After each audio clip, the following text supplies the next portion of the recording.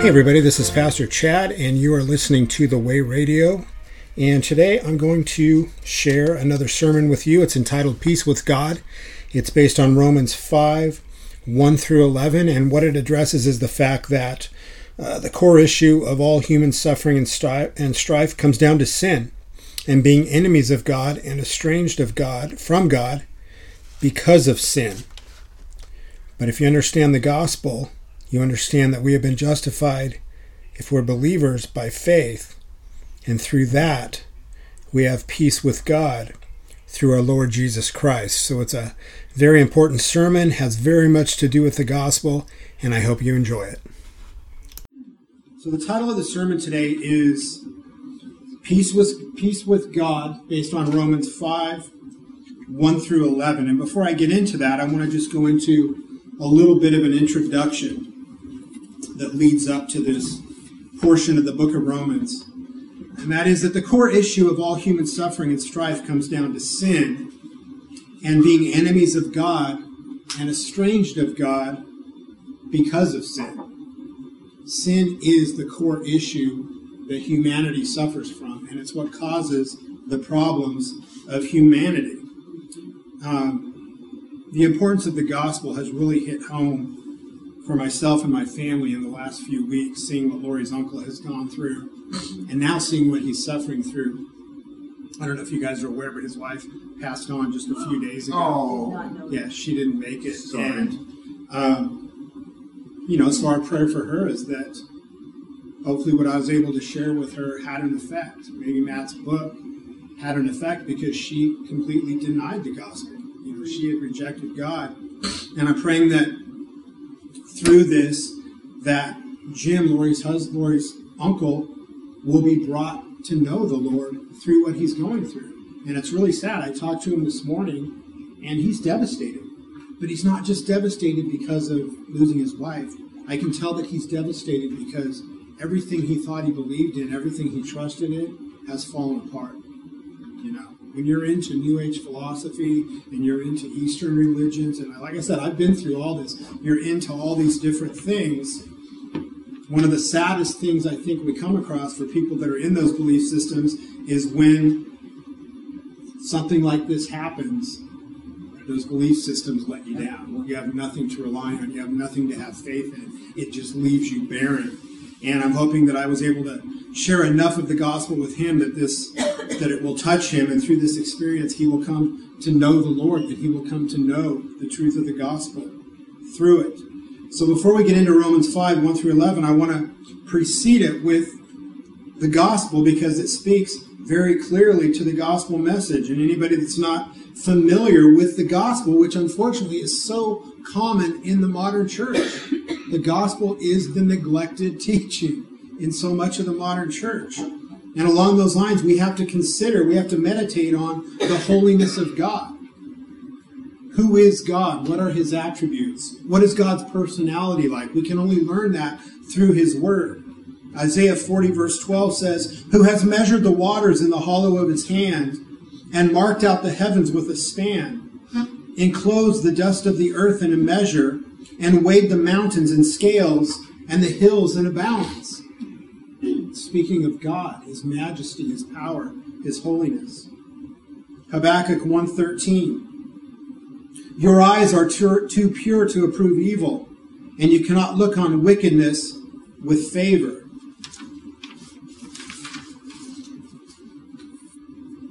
Psalm 5:4. "For you are not a God who delights in wickedness. Evil may not dwell with you." Now think of that. Think of when Jesus taught about God giving us good gifts, and he says, if you who are evil give gifts to your children, how much more will your Father give to those that love him? So even people that we think of as good, in a humanistic sense, on this plane, are still considered evil compared to God's standard. You see? But it's important. Evil may not dwell with you. Evil and God cannot exist together. Very important to understand. And then when you consider God's holiness, and you contrast it with the heart of man, Jeremiah 17, 9 through 10 says, "The heart is deceitful above all things, and desperately sick. Who can understand it? I, the Lord, search the heart and test the mind, to give every man according to his ways, according to the fruit of his deeds. Man is corrupt and sinful by nature. Our sin and our depravity pour forth from our heart, from our own sinful desire, and the Lord will give to everyone according to the fruit of their deeds. According to the fruit of their deeds. So that's where we have to analyze ourselves. We have to test ourselves and think, have the things that I have done earned me a place before God? Can I stand before God based on the works that I've performed? Have they counteracted the evil that is within me, or the evil that I have done, the sin that I have participated in? So the heart of man is deceitful above all things, and we are corrupt and sinful by our very nature. No human being is righteous. There's never been anyone born that can stand before God in a position of righteousness. Romans 3:10 through 12 says, as it is written, none is righteous, no, not one. No one understands. No one seeks for God. All have turned aside. Together they have become worthless. No one does good, not even one. Romans 3:10 through 12. We do not have the capacity to do good according to God's perfect and holy standard. We are all sinners. We're void of righteousness. And this is the truth of every human, regardless of how good someone may seem according to human standards. God's standard is perfection according to his law. One of the most brilliant examples that we see of this is in the book of John, when Jesus speaks of John the Baptist. And he says, the least in the kingdom of heaven is greater than John the Baptist. He was showing us that contrast between God's standard and man's standard. John the Baptist understood his need for a Savior. That's why he said, behold, the Lamb of God who takes away the sin of the world. That's why he leapt in his mother's womb before he was born when Jesus' mom Mary walked into the room. Because he knew his Messiah, his Savior, was in his midst. You see? Such an important teaching for us to understand. All have sinned. For all have sinned and fallen short of the glory of God. Romans 3:23. This is something that's so easy to test for yourself.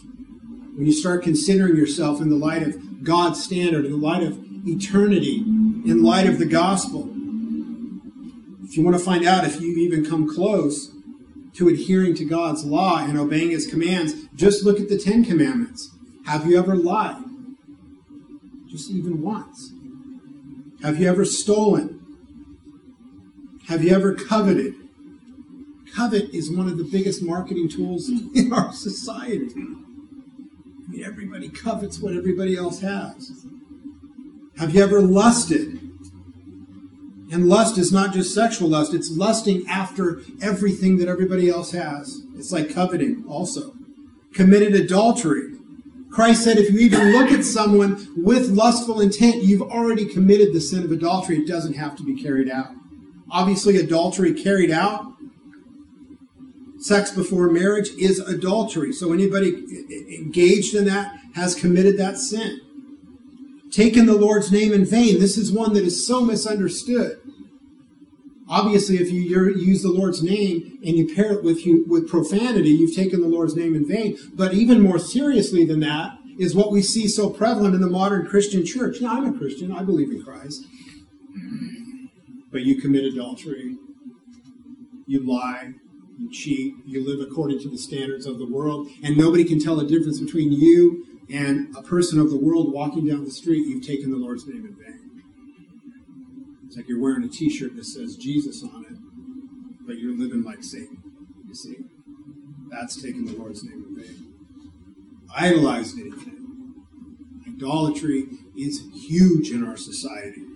I think it's it might have been Spurgeon that said the human heart is a factory of idols.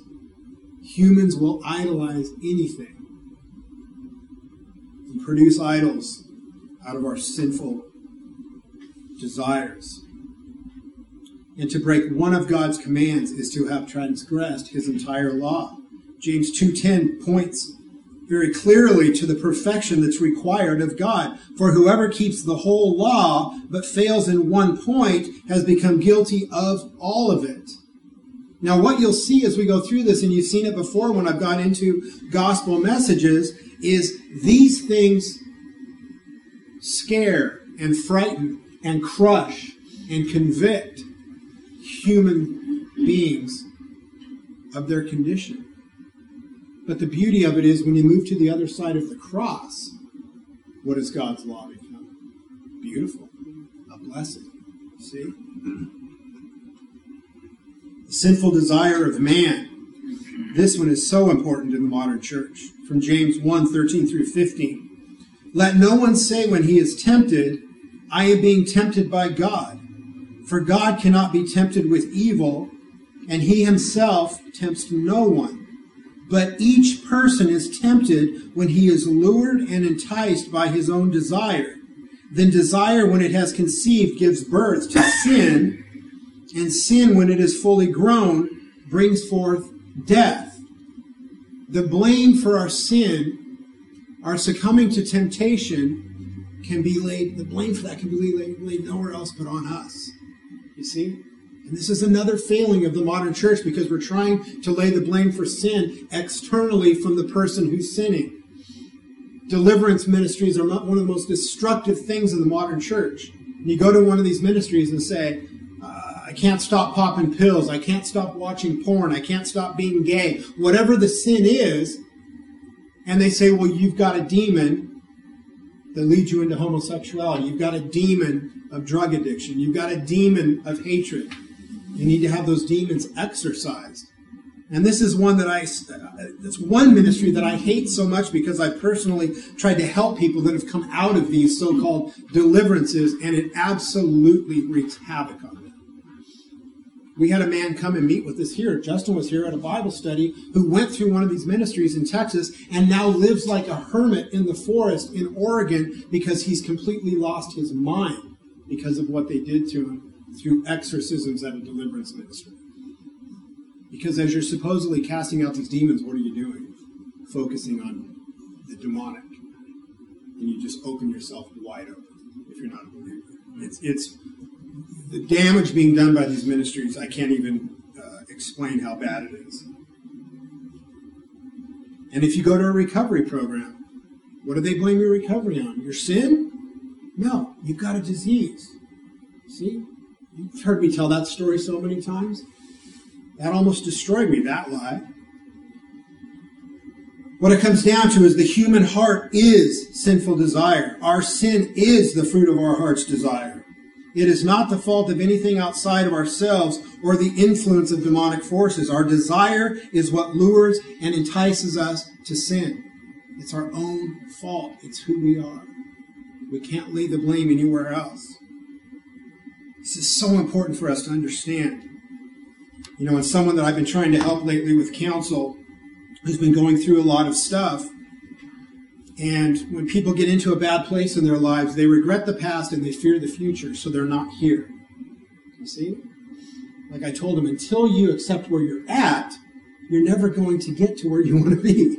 And it's the same thing with this. Until you accept that your sin is what causes you your pain and everything you suffer from, and you understand what the remedy is for that and the way out of it, you will never be set free from it. There is only one way out of sin. We are born into sin. Romans 5:12 says, therefore, just as sin came into the world through one man, and death through sin, and so death spread to all men because all have sinned. Romans 5:12. It's talking about the federal headship of Adam as the representative of the human race. When Adam sinned, it spread to all humanity. We inherit it from him. We are born in sin, and because of that fall, that original sin is our nature. Now this one's very important. Psalm 51, 4 through 5. This is David, and again, I've shared these with you guys before, and a lot of this is for people listening online as well. David sinned horrendously. He was in his palace, and he looked out the window and he saw this beautiful woman bathing on a rooftop below. So he sent for her. She came to his palace. She got pregnant. Her husband was one of his most loyal soldiers, and he needed to take care of that situation. So he had this loyal soldier actually carry a sealed message, a command, back to the battlefront when he returned to duty. And he had to give that to his commanding officer, and it basically said, lead him into the battle and then abandon him so he's killed. So he sent him back with his own death warrant. Uriah was his name. I think it was Uriah. So David committed adultery. He had a close friend, and somebody who was loyal to him, killed. So he committed murder. But when Nathan the prophet came to him and showed him, listen, you've sinned horrifically, and he was convicted of what he had done, notice his response. Against you, he's speaking to God, you only have I sinned and done what is evil in your sight, so that you may be justified in your words and blameless in your judgment. Behold, I was brought forth in iniquity, and in sin did my mother conceive me. David was crushed under the conviction of the sin that was his nature. But the important lesson in this is he understood that he was sinning against God. And you have to ask yourself this question. Does your sin bother you because of its consequences or because you have sinned against God?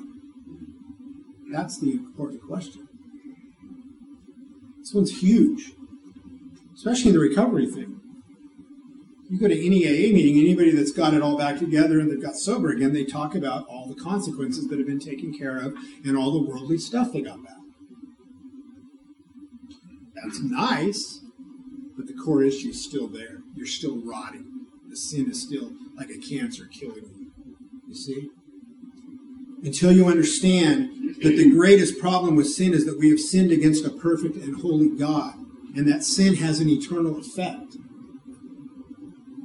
There's no way that we can atone for it. So you got to ask yourself the question, does your sin bother you because of its consequences or because you have sinned against God? And what does sin lead to if it's not dealt with? Romans 6:23, for the wages of sin is death, but the free gift of God is eternal life in Christ Jesus our Lord. The wages of sin is death. A sinner's just punishment is death and eternal suffering for sinning against a holy, just, and eternal God. And that death doesn't happen when we have physical death. That death is already happening now if you're in sin. But we start to see the light of the truth here, the light of the gospel. But the free gift of God is eternal life in Christ Jesus our Lord. We cannot pay the terrible debt that we owe to God because of our sin. How does a finite, sinful creature atone for transgressing the law of an infinite and holy God? It is an impossible dilemma. We cannot do it. But God gave believers the ultimate gift, forgiveness and eternal life in Jesus Christ. He provided the atonement for our transgressions. Now we start to see the love and mercy of God. But God shows his love for us, and that while we were still sinners, Christ died for us. Romans 5:8. Salvation we have in Christ is an undeserved and an unearned gift. Christ died for us while we were still sinners, and we were actually in rebellion against him. See? Rebellion against him. You know, I've heard the analogy used, people trying to explain the love and the mercy of God, and they'll say God's like a judge in a small town, and there's this person in the town, or actually somebody that's his son, who's committed these horrific crimes in the town. And when he comes before the judge has to sentence him, and because he's a just judge, he has to sentence his son according to what the law says. So he has to lay down that penalty against his son. But then he steps down from the bench, And he wraps his arm around his son and he says, I've had to put this penalty on you because it's what you've earned, it's what you deserve, but I'm going to take the penalty for you. It's a nice analogy, but it doesn't even come close to what the truth of it is. See, because we've sinned against God, everything we've done harms him personally, hurts him personally, breaks his law. So imagine the worst that anybody's ever done to you, multiply it beyond what you can comprehend, and that's the forgiveness God gave by having to atone for it through his Son for us. So God shows his love for us in that while we were still sinners, Christ died for us. Because we are dead in sin, we cannot seek God or come to him. He raises us from the dead to eternal life in Jesus Christ. And this is the amazing majesty and the beauty of the gospel. Our sin has done so much to us that we're spiritually dead. We have no capacity to hear God's voice, to see his truth, or to accept anything he says. He even has to do that for us. You see? Because we are dead. Ephesians 2, 4 through 5 says, But God, being rich in mercy, because of the great love with which he loved us, even when we were dead in our trespasses, made us alive together with Christ. By grace you have been saved. He brings the dead to life. Now we get into the portion of Romans that just fits so perfectly in the center of the gospel message. If you guys will look at Romans 5, 1 through 11. And as you remember, last time we went through chapter 4, Abraham being justified by faith. Paul has used the beginning chapters of Romans to talk about what I've shared about the gospel, and then to use Abraham's faith as an example of what true faith is. And now in chapter 5 he says, Therefore, since we have been justified by faith, we have peace with God through our Lord Jesus Christ. Through him we have also obtained access by faith into this grace in which we stand. And we rejoice in hope of the glory of God. Not only that, but we rejoice in our sufferings, knowing that suffering produces endurance, and endurance produces character, and character produces hope, and hope does not put us to shame, because God's love has been poured into our hearts through the Holy Spirit who has been given to us. For while we were still weak, at the right time Christ died for the ungodly. For one will scarcely die for a righteous person, though perhaps for a good person one would dare even to die. But God shows his love for us in that while we were still sinners, Christ died for us. Since, therefore, we have now been justified by his blood, much more shall we be saved by him from the wrath of God. For if while we were enemies we were reconciled to God by the death of his Son, much more, now that we are reconciled, shall we be saved by his life. More than that, we also rejoice in God through our Lord Jesus Christ, through whom we have now received reconciliation. So if we look at verses 1 and 2, Therefore, since we have been justified by faith, we have peace with God through our Lord Jesus Christ. Through him, we have also obtained access by faith into this grace in which we stand, and we rejoice in hope of the glory of God. Through him, the exclusivity of the Christian faith, only through Christ. John 14:6, I am the way, the truth, and the life. No one comes to the Father except through me. But notice he says, we have peace with God. What's that say? Present tense. We have peace with God. And what you're going to see here is what we have now and what we look forward to in Christ. We have peace with God, present tense. And because of that, this is why the gospel is the answer to all of the sufferings and problems of mankind. We have present peace with God, and we rejoice in the hope of the glory of God that we will experience all through eternity. Already and not yet is the way it's explained theologically. We are already blessed in Christ. We already have peace, but there's much that's not happened yet that we hope for, that we look forward to in the promises of God. We have access by faith because of Christ to the throne of grace. So think of all that I talked about, our depravity and sin. If we're brought by faith to trust in Christ, we're brought from death to life, we're saved in Him, and now we abide in Christ. We have gone from being enemies of God in rebellion against Him to now having access by faith to His throne. Picture that if you're struggling in prayer. The wall of partition between us and God that was there because of sin has been removed. This was represented when Christ died on the cross by the tearing of the curtain in the Holy of Holies. Matthew 27, 50 through 51 says, "And Jesus cried out again with a loud voice and yielded up His spirit. And behold, the curtain of the temple was torn in two from top to bottom, and the earth shook, and the rocks were split." Christ is our access, and He is our mediator between us and the Father. Don't let anybody tell you any different. See? Don't let anybody tell you any different. The Mormon Church will say they will mediate. The Roman Catholic Church will say the priest and the Pope and the church will mediate. See? They're in the way. They don't have to be there. They don't belong there. When that curtain was torn and Christ gave up the ghost, we were given access through Him to the Father. Such an important teaching. We have gone from falling short of God's glory through sin to the hope of God's glory eternally.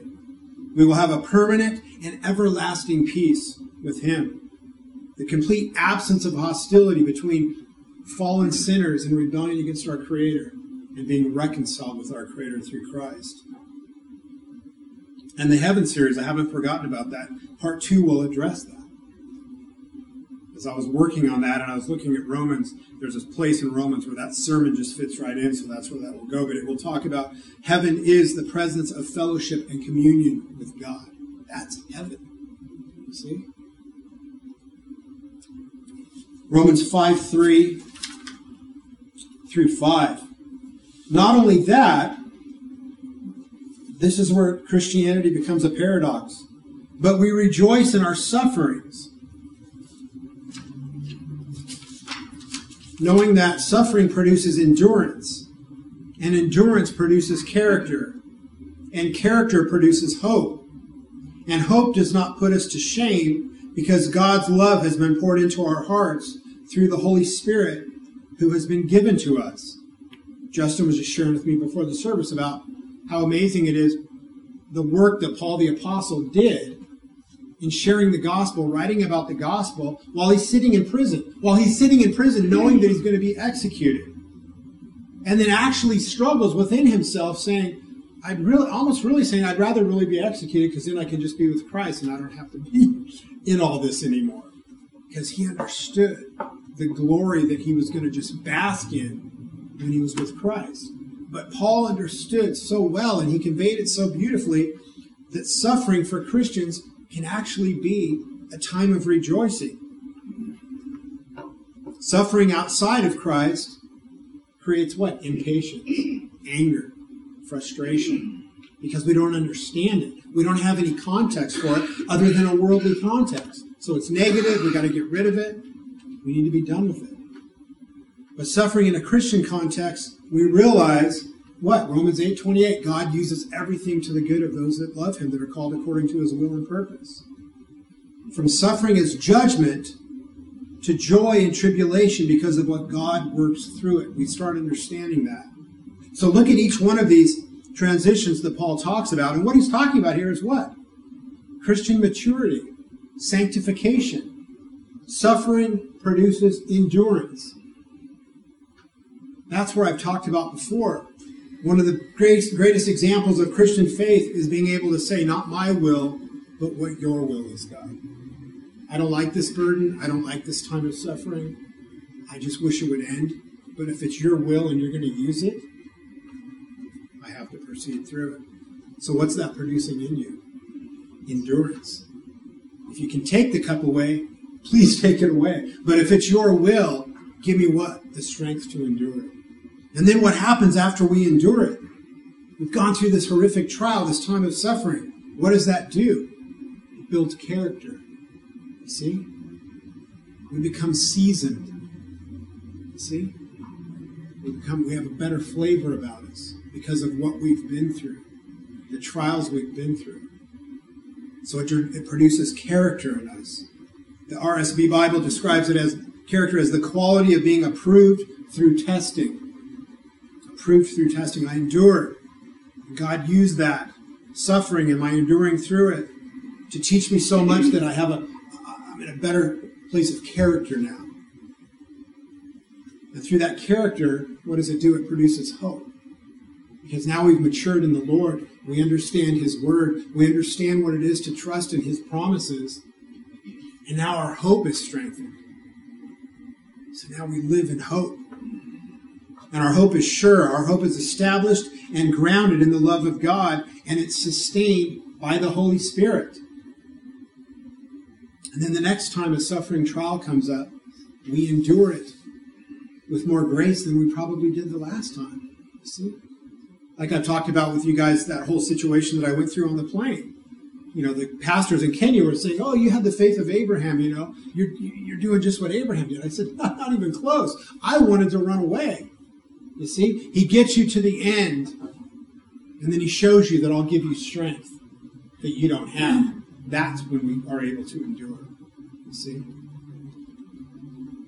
Romans 5, 6 through 8, Paul continues. For while we were still weak, at the right time, Christ died for the ungodly. For one will scarcely die for a righteous person, though perhaps for a good person one would dare even to die. But God shows His love for us in that while we were still sinners, Christ died for us. Nothing deserving of it. No goodness, no righteousness. That's when He died for us. Paul's talking about the cross, and he's talking about the fact that God acted at the perfect right time in His plan and in history to save sinners. Christ's death was exactly according to God's timing. 3 examples of this, John 17:1. When Jesus had spoken these words, He lifted up His eyes to heaven and said, Father, the hour has come. Glorify your Son, that the Son may glorify you. Acts 2:23. This Jesus, delivered up according to the definite plan and foreknowledge of God, you crucified and killed by the hands of lawless men. God used evil for good. Galatians 4 through 5. But when the fullness of time had come, God sent forth His Son, born of woman, born under the law, to redeem those who were under the law, so that we might receive adoption as sons. And it was also the moment that was He comes to us in the moment of our deepest need as individual sufferers, individual sinners.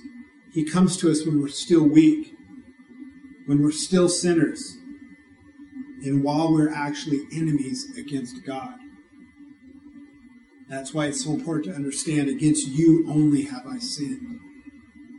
Because when we start understanding those truths, that's when we start coming to Christ, and that's when we start walking with Christ, and that's when we are born again, and we truly start growing in Him. And then verses 5 through 11 from Romans 5. Since therefore we have now been justified by His blood, much more shall we be saved by Him from the wrath of God. How many people don't understand that? What's Jesus saving us from? Hell. He's going to give us a better life. He's saving us from the wrath of God because of our sin. For while we were enemies, we were reconciled to God. Now, this is where Paul builds on it, and he starts setting it up for the next part of the chapter we'll get into next week. For if while we were enemies, we were reconciled to God by the death of His Son, much more, now that we are reconciled, shall we be saved by His life. More than that, we also rejoice in God through our Lord Jesus Christ, through whom we have now received reconciliation. So what he's saying is, if you can begin to just meditate on how profound it is that God would save sinners that hate Him, are His enemies, that are in rebellion against Him, and through the death of His Son, reconcile us to himself, how much more is he going to do? I mean, think of that. Because now he loves us in Christ. You see? Paul's saying now it's just exploding in glory, basically. Now that we are reconciled, shall we be saved by his life? We also rejoice in God through our Lord Jesus Christ, through whom we have now received reconciliation. We've gone from fearful uncertainty to the assurance of God's love and joy in Jesus Christ. We are reconciled by his death and saved by his life. When he died on the cross, he had reconciled and paid the debt for our sin. When he rose, he saved us for all eternity. You see? The guaranteed justification and glorification of those for whom he died. Romans 8:29 through 32. One of the most profound portions of Scripture from Paul. For those whom he foreknew, he also predestined to be conformed to the image of his Son, in order that he might be the firstborn among many brothers. And those whom he predestined, he also called. And those whom he called, he also justified. And those whom he justified, he also glorified. What then shall we say to these things? If God is for us, who can be against us? He who did not spare his own Son, but gave him up for us all, how will he not also with him graciously give us all things? Paul's just reveling as he's writing this in what we've been blessed with and what we look forward to, what our hope rests in. But look at the progression here. It's fascinating. And the only way you can start to get what Paul's saying is to step out of time. See, God's timeless. And when we get into these teachings, we struggle with them because we start trying to put God into being bound by space and time like we are, but he's not. So he says, not only that, but wait, I'm in the wrong verse. My printer started printing on two sides. It messed me up. I noticed that. Yeah. It's a good thing I'm saving paper, but I'm used to just going from page to page.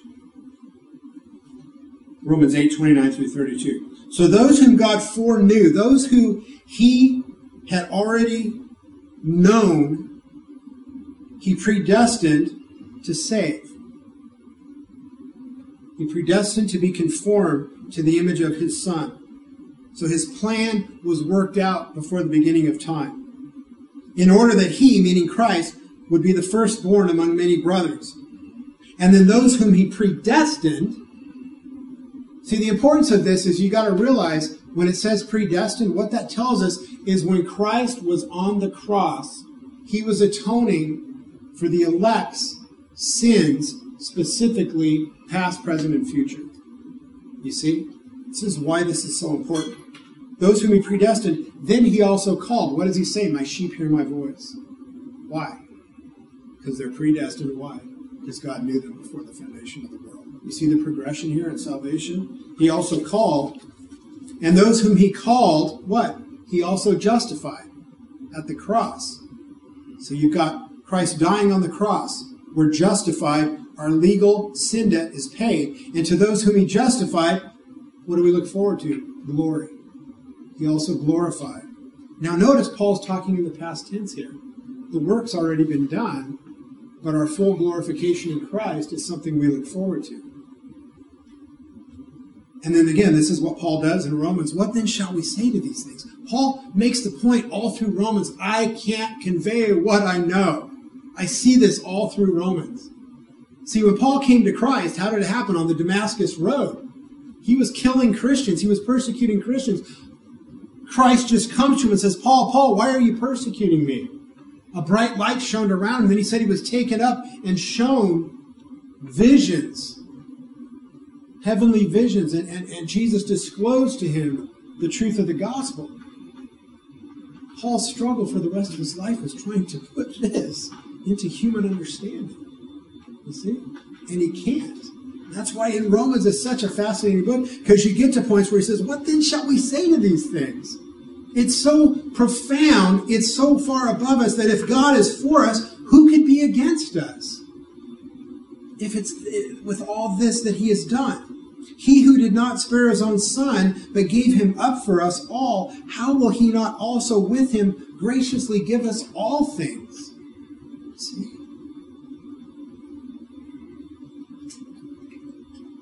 So this is where you got to understand how important it is to call on the name of Jesus Christ.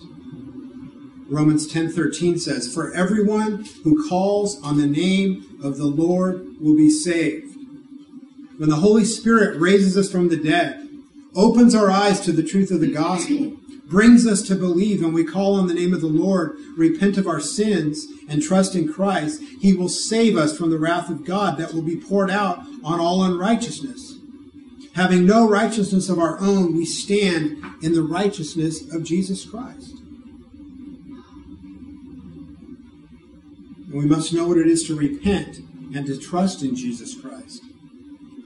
Christ said, "The time is fulfilled and the kingdom of God is at hand. Repent and believe in the gospel." Mark 1:15. Regardless of what we've done, how sinful our lives have been, if we truly repent of our sins and trust in Jesus Christ, we will be saved in him. And then we must confess and believe. Romans 10:9-10 says, "Because if you confess with your mouth that Jesus is Lord and believe in your heart that God raised him from the dead, you will be saved. For with the heart one believes and is justified, and with the mouth one confesses and is saved." Now this is not a casual acknowledgement of Jesus Christ, taking his name in vain, or a mindless and emotional sinner's prayer, but a genuine belief from a contrite, broken heart. A transformation in which the human desire for sin is replaced with hatred for sin and a consuming desire for Christ and his righteousness. Ezekiel 36:26-27 says, "And I will give you a new heart, and a new spirit I will put within you. And I will remove the heart of stone from your flesh, and give you a heart of flesh. And I will put my spirit within you, and cause you to walk in my statutes, and be careful to obey my rules. And we will have peace with God." Romans 5:1, the beginning of today's message. "Therefore, since we have been justified by faith, we have peace with God through our Lord Jesus Christ." Why do people suffer in this life? Why is there so much misery, strife, depression, addiction, and anxiety? Because there is no peace with God. All the fame and fortune in the world cannot provide true and lasting peace. The only way to have peace with God is through Jesus Christ. And we can celebrate and rejoice in the fact that we are no longer condemned. Romans 8:1 says, there is therefore now no condemnation for those who are in Christ Jesus. Because of sin, all are guilty and condemned before God. But when we are made alive, repent of our sin, and placed our trust in Jesus Christ, we are freed from condemnation. Christ endured the punishment for our sin, and he paid the debt that we could not pay. Colossians 2:13-14 says, "And you who were dead in your trespasses and the uncircumcision of your flesh, God made alive together with him, having forgiven us all our trespasses by canceling the record of debt that stood against us with its legal demands. This he set aside, nailing it to the cross." And once we are in Christ, once we are born again, and he has brought us to believe and follow him, don't let anyone tell you you can lose it. We are eternally secure in Jesus Christ. Just like we had no power to come to Christ, we have no power to leave Christ if we're truly saved. You will not. Will you flounder at times? Yes. Will you maybe backslide? Yes. Wander off the narrow path? Hopefully not. All Christians go through these times in their life. But he will give endurance and perseverance to the truth to stay on the narrow path to those that are truly in him. And there's a big movement now with people trying to say, no, you can lose your salvation, you can fall from grace. It's like John MacArthur says, if you could lose your salvation, you would. We have no capacity to sustain it on our own. Romans 8:37-39 says, "In all these things we are more than conquerors through him who loved us. For I am sure that neither death, nor life, nor angels, nor rulers, nor things present, nor things to come, nor powers, nor height, nor depth, nor anything else in all creation will be able to separate us from the love of God in Christ Jesus our Lord." Amen. Nothing can separate us from the love of God in Christ Jesus our Lord. And he says in John 6:37, all that the Father gives me will come to me, and whoever comes to me, I will never cast out. We need to follow Christ, and we need to live for him. Galatians 2:20, Paul says, I have been crucified with Christ. It is no longer I who live, but Christ who lives in me. And the life I now live in the flesh, I live by faith in the Son of God who loved me and gave himself for me. If you're suffering in sin, if you're suffering with the things of this world, crucify it. See? Don't try to blend it with Christ. Don't try to conform who you are to Christ. Crucify who you are. Let God crucify it. And then become conformed to the image of Christ. That gets rid of all that garbage that we drag around with us. Amen. I don't know if Facebook's still on. I think I've lost it. But if you're not at peace with God, if this message is spoken to you and you feel the call to repent and believe in the gospel and to follow Jesus Christ, please contact me at the Way Ministry Church at outlook.com. What is it? Oh, no. I'm sorry. I'm checking your uplink. Yeah, I don't think it's still on, but that's okay. They'll see the video. And I did want to say, that's the end of the message. I've put the gospel message on the Recovery Reformation portion of the website. I've got 3 more emails this week of people wanting to know how they can implement the Recovery Reformation program. So I just finally go to this page. Here's the gospel. I mean, that's the program. So it is on there. The reason I'm sharing that with you guys is if you have an opportunity to witness to someone, it's intimidating. And all the time people say, I just don't know if I can share the gospel. Pull that up. Read it from your phone. You can pull up our website. It's recoveryreformation.org. You go to the biblical solution page, and it's just the gospel as I read it today. And I'm going to be adding to it. There's actually going to be 2 places on the website, one for the church, where I'm going to have this gospel, and I'm going to expand on the one for Recovery Reformation over time and just keep adding to it. But that is on there. Justin's going to lead us in a couple songs. We're going to take prayer requests and offering. For anybody that, if they are still listening or anybody here, I leave for Kenya in 2 weeks. This is a huge opportunity to support the cause of the gospel. I mean, it just amazes me the opportunity and the harvest that the Lord has just dropped us in Kenya. There is so many false teachers over there right now. There's so much confusion. It's mind-blowing. Since I left, I think Benson said there were 12 pastors that wanted to be a part of our church. We said okay, and I think there's 7 that are left. The others were in it for the wrong reasons, which is okay, but they've been drawn away by false teachers. So we are engaging in the cause of the gospel correctly. And the reason I share that is that the field is ripe for the harvest. There, our brethren are hungry for God's word and the truth of the gospel. They eat it up. And the pastors want to be armed to better fight against the new apostolic reformation and Seventh-day Adventism and Roman Catholicism and everything else that has just been infiltrating Kenya. And we're engaged heavily in that battle. So please help us in this work. And there is no greater cause than the cause of the gospel of Jesus Christ. There is nothing better for us to do. That's my conviction. So just pray about that. Thank you for listening to the Way Radio podcast. You can find us on the web at thewayradio.net. And if you'd like to email me, please do. You can reach me at chad@thewayr122.org. Until next time, God bless.